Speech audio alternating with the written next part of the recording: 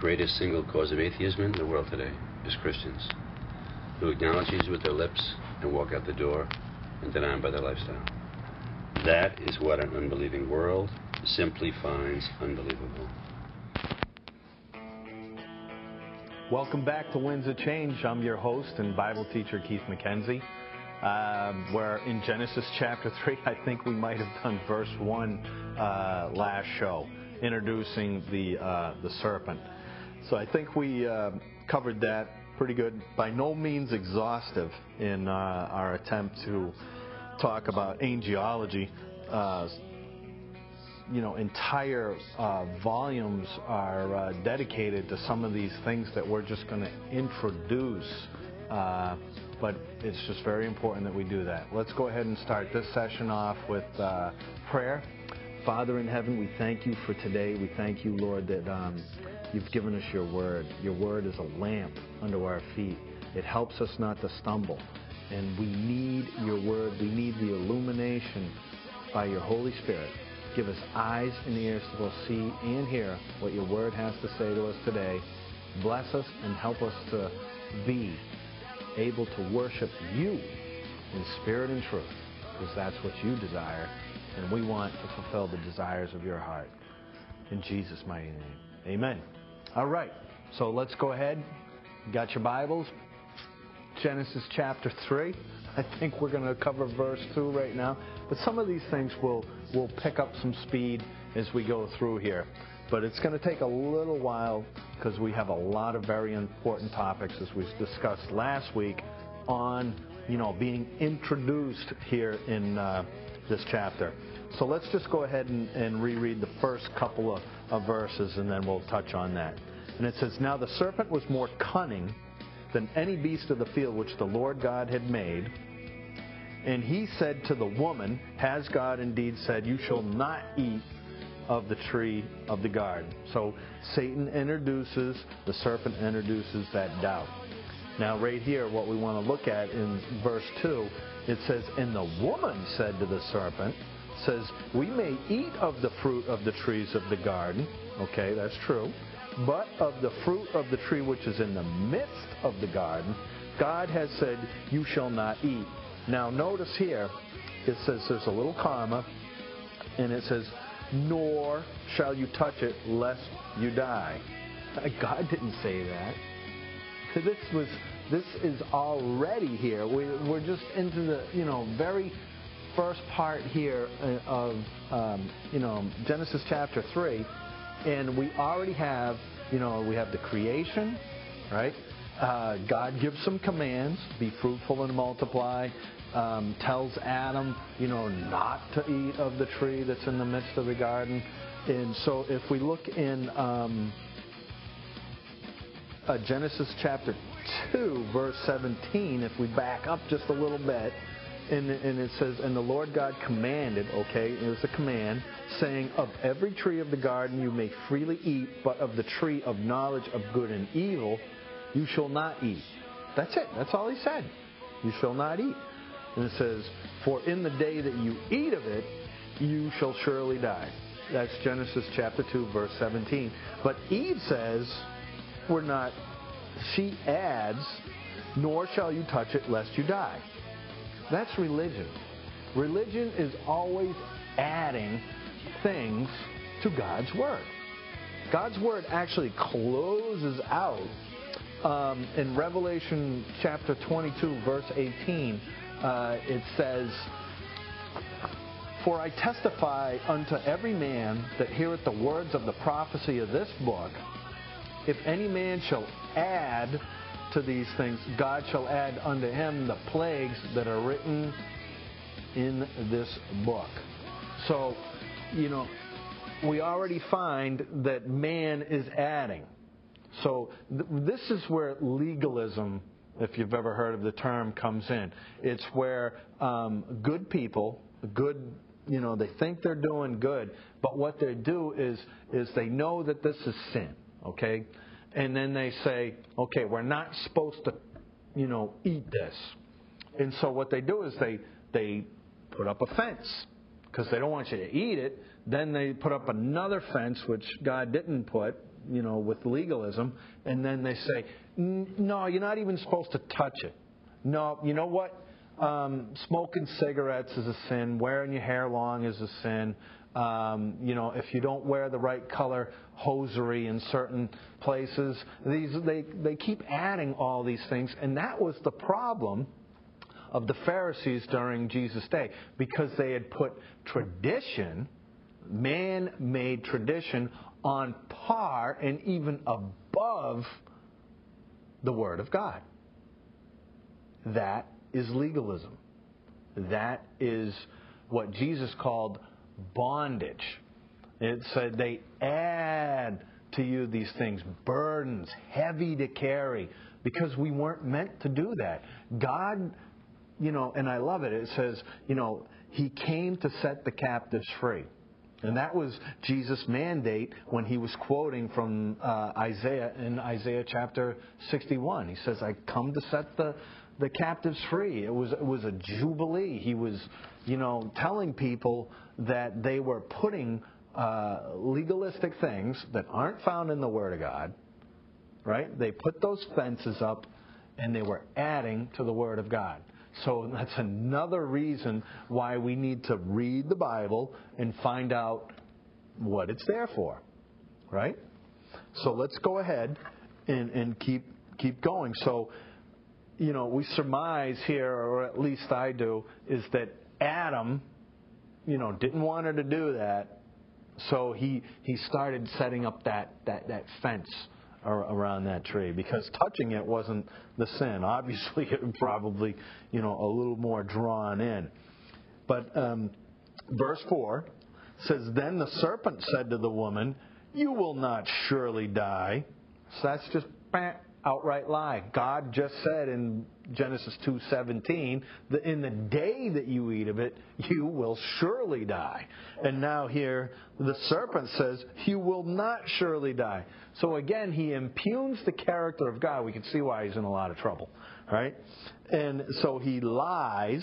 So there he's scriptures call him the father of lies. Satan, I've seen some cartoons where, Jesus is speaking and Satan's sitting there all, kind of frumpy and stuff. And, Satan says something like, well, how do you know I'm lying? And Jesus says, well, your lips are moving, and that's, the kind of the thing. But I tell you what, the most effective lie, right, has a little bit of truth mixed into it. And you'll hear from me, rat poison is 99.9% nutritious. It's a very, very small part that is poisonous to rats, which probably just means that rats are a little more discerning than people, because there's some, New Age philosophies and all kinds of other nonsense that's out there that does it has a hook, right? And it's baited, right? But it's death, spiritual death. Just enough there to get hooked, right? And then they get them. So that's the way Satan works. Verse 5, For God knows that in the day that you eat of it, your eyes will be opened, and you will be like God, knowing good and evil. That's the lie of the New Age. Mormons believe that they will become gods. They will become their own Messiah if you follow their plan, okay? And then you get your own universe, and then you can die for your own planet. It's a really kind of neat plan, but it's a lie. And New Age, the heart of if you want to just take a pot, and because there's so many different New Age philosophies out there, if you just boil it all away and you look in the bottom of the pan, basically what they have is you can be like God. That is the lie right here being introduced. And because Satan wants to be like God. And so that's the lie that he introduced there in verse 5. So verse 6, so when the woman saw, the tree was good for food, that it was pleasant to the eyes, and a tree desirable to make one wise. She took of the fruit and ate. And that was the downfall right there. And then it says, and then she gave to her husband with her, and he ate. Right? It says, then the eyes of both of them were open, and they knew they were naked, and they sewed fig leaves together and made themselves, notice that they made themselves coverings. So something happened here when they did this. And this is what scholars call original sin. This is where sin and death entered the picture. And if you remember, we were talking about dominion back a few sessions ago. And dominion is rulership. And what happened here is now life is now deposed and forfeits its position because they sinned against God with unbelief. All right? That doubt that we said, has God said, then the lie. They take, they eat, they sin against God in their unbelief. All right? And that is bears, searching out the whole faith versus unbelief. And we'll take a little bit of a look at that. And but they knew as soon as that happened, it was all good up to then. And that fruit, okay, it was the knowledge of good and evil. Well, they only had good. So now they know evil. They are now experiencing evil. I don't know what it was like at that moment, okay? But we can only imagine as the profound effect of perfection, which we can't even imagine that. That perfection, all of a sudden, in a moment, as soon as they sin, boom, its perfection already begins to deteriorate to some point where I like to think that the Bible talks about we'll have glory. Okay? Glory is not, biblical glory isn't about telling stories about our old high school football games. Biblical idea of glory is when God would show up or angels would show up. It talks about their glory, and it means they literally would radiate and shine. And there's all kinds of cultures throughout the world where they talk about the star people and the shining ones. That I think that they had a glory, a light, a covering of light, which I believe that's what we'll have once we achieve our glorification when we get to heaven. And that will be restored. So the idea here of the glorification is that they lost that. And then they realized that they lost something. And what they thought they were going to gain, right? To make one wise, this tree, the allure here, the car salesman of the serpent here gets them to buy a lemon. Maybe it was a lemon. Maybe it wasn't an apple. Maybe it was a lemon that they ate. We don't know what it was, but it was probably more like a lemon. That they realized that they had lost something, and they became naked, and shame enters the picture. So this is the origin of death, the origin of shame, the origin of self-effort, because they try and clothe themselves. Now they're trying to make up. They're like, it's like you break your mom's vase, right? You're in trouble, right? And you're trying to put it together, and it's just shattered. There's, you work for a little bit, and then you're just like, it's not going to work. So you turn the good end facing out this way, hoping that they won't see it here, and it's not going to happen. You're in trouble. And so we have the original fall. This is the fall and the sin of man. And Ezekiel 18, verse 20, talks about the effects of sin. And what happened here, okay, is what died. They didn't physically die because the chronology here says that Adam, and Eve lived for quite a while after this incident. So, but God said that in the day that you eat of it, you shall surely die. Now, what happened, what died right then was their spirit. Their spirit man, their spirit, body, soul, and spirit, their spirit died. And the process of death began. This is probably where the laws of entropy are also introduced. So you can see how much just in this little section here, how things are changing rapidly.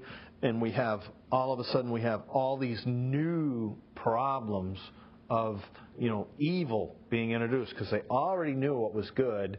Now they're beginning to learn firsthand on what the effects of evil are. So in Ezekiel 18, it talks about God was actually clarifying this with the prophets, and he was talking to the people, and they wanted to know the ways of the Lord. And he's basically telling them the soul that sins shall surely die. Now the soul is your desires and who you are. It's your personality, and I'm sure it's a lot more than what I can let you know. But that's the spirit man that needs to be revived, that died at that point. The soul that sins shall surely die. When the spirit dies, the spirit communicates with spirit.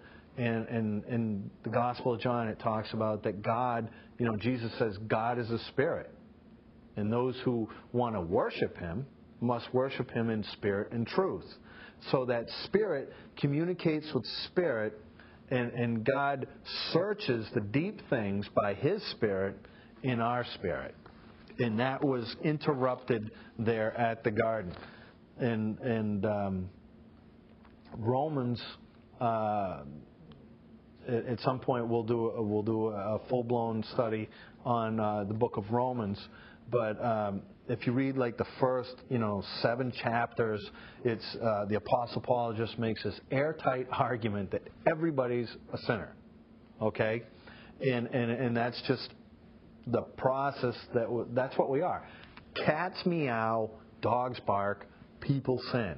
We all have that sin, fallen nature, and sin just means to miss the mark.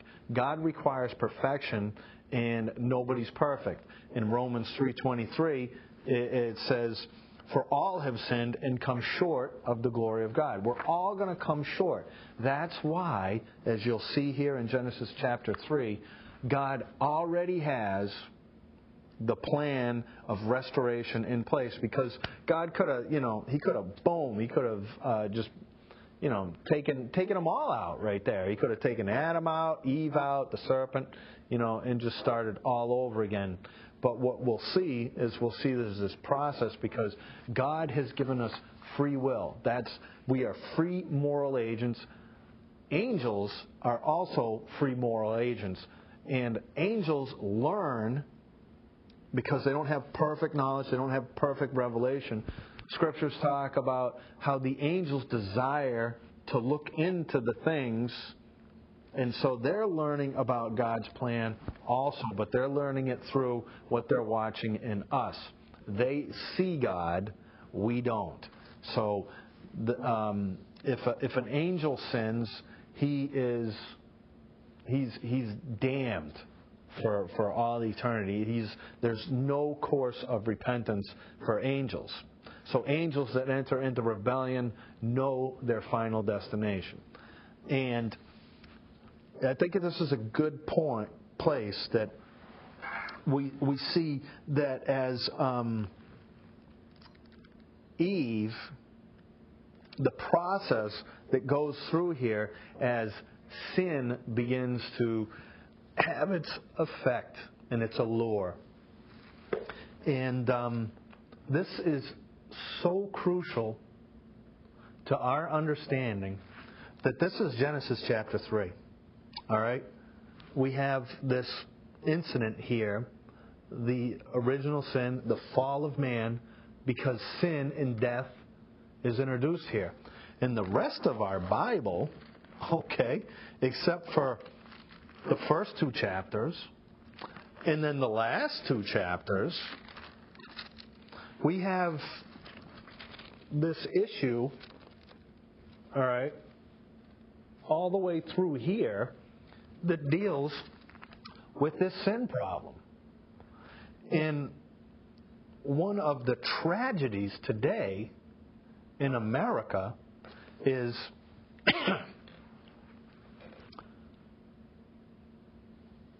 too many good-meaning people try to stay away from the sin word. There's been a movement for maybe 15 or 20 years, seeker-sensitive type of models and stuff, and there's, good people out there. But the deception is, has God said? They're not being honest with the full counsel of God. The Apostle Paul said, I haven't held back anything. He goes, I gave you the full counsel of God. And, sometimes it hurts, our pride, our self-esteem, to be told that we have a problem. But we do. And if we're going to be honest with ourselves, okay, pulpits around America and all over the world need to get back and talk about the real issues, because to steer away from sin and possibly offending somebody is foolish. It's foolish because Jesus always went and dealt with the heart of the problem. He always went to the core issue of sin. And, that's why God's holiness cannot tolerate sin. That's why Jesus died on a cross for us, because He didn't even give the Son of God a pass. When Jesus became sin, that's what happened on the cross. It says, He who knew no sin became sin. And God poured out His wrath on His own Son, taking our who knows what. But He just poured out His wrath on His own Son, sparing not His only Son. All right? God deals with sin. So let's bounce over to James. It's towards the back here. I think we got enough time. Maybe we can finish this little segment here. This is called Anatomy of Sin, and I'm going to do a whole teaching just on this. So we're in James chapter 1, verses 12 through 15. This is Anatomy of Sin, and then we'll take a quick look at this and we'll wrap this session up. It's talking about loving God under trials. James here says, Blessed is the man who endures temptation. When he has been approved, he will receive the crown of life, says, which the Lord has promised to those who love Him. So that means that Christians are going to have some temptations, because God wants to see how you respond. That free moral agent thing we were talking about. And it says, let no one say when he is tempted, I am tempted by God, for God cannot be tempted by evil, nor does He Himself tempt anyone. Okay? But each one, listen to this. Now this is where God's assigning, showing us where the origin is here. It says, but each one of us is tempted when he is drawn away. That's that hook, all right? Drawn away by his own desires and enticed, right? Then when desire has conceived, it gives birth to sin. Okay, so there's a process going on here. And sin, when it is full grown, brings death. Now let's go back to Genesis chapter 3 and see this process also. So Eve saw the tree. Okay, she's looking now. She's being enticed. Okay, this is the way Hollywood works. All right, saw that the tree was good for food, that it was pleasant to the eyes. Right? See this process going on? Desirable. So now she's being enticed. Right? It says she took of the fruit and ate. Sin's conceived. God says, the day that you do it, you'll surely die. So sin brings death, and we need to know what we're dealing with. So let's go ahead and wrap up this session here. A little tough here, but it's critical to our understanding to understand the origin of sin, the origin of death, and how that absolutely just cripples faith. Because faith, remember, unbelief is sin. All right? So what we want to do is we'll wrap this up, and next week we'll begin to look a little closer at shame and guilt and the effects of sin that we deal with that only God can cleanse us from. Many of the problems people have today who go to psychological offices and stuff, they're really dealing with guilt issues. They have a guilty conscience, or they've been wronged, and there's unforgiveness and guilt and shame all wrapped up. All has its origin right here. Okay? And only God can forgive sin. And you want that forgiveness? I tell you what, it's when you enter into God and you ask Him to forgive you of our sins, right? To forgive. God's idea of forgiving is forgetting. If you want to invite the Lord Jesus into your heart, to forgive you of your sins, to have the burdens and the guilt, I'm not promising you, a winning ticket to the lottery here. What I'm promising you is freedom from the sins of the world. Invite the Lord into your heart. Make Him not only Lord, but Savior. Jesus, come into my heart. I'm a sinner. I need you. Help me to understand your words so I can better please you and live a life well-pleasing unto you. We got an exciting episode coming next week. Stay with us. We'll see you next time on Winds of Change. God bless you.